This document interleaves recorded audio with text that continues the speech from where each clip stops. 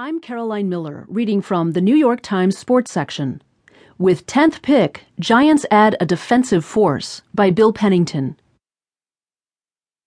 Nearly every NFL team ceaselessly plans for the first night of the league's draft, trying to anticipate every possible outcome of the teams picking before them. Teams also assess any conceivable off-the-field issue besmirching a top prospect's worthiness, just in case that player is available when it is their turn to make a first-round selection.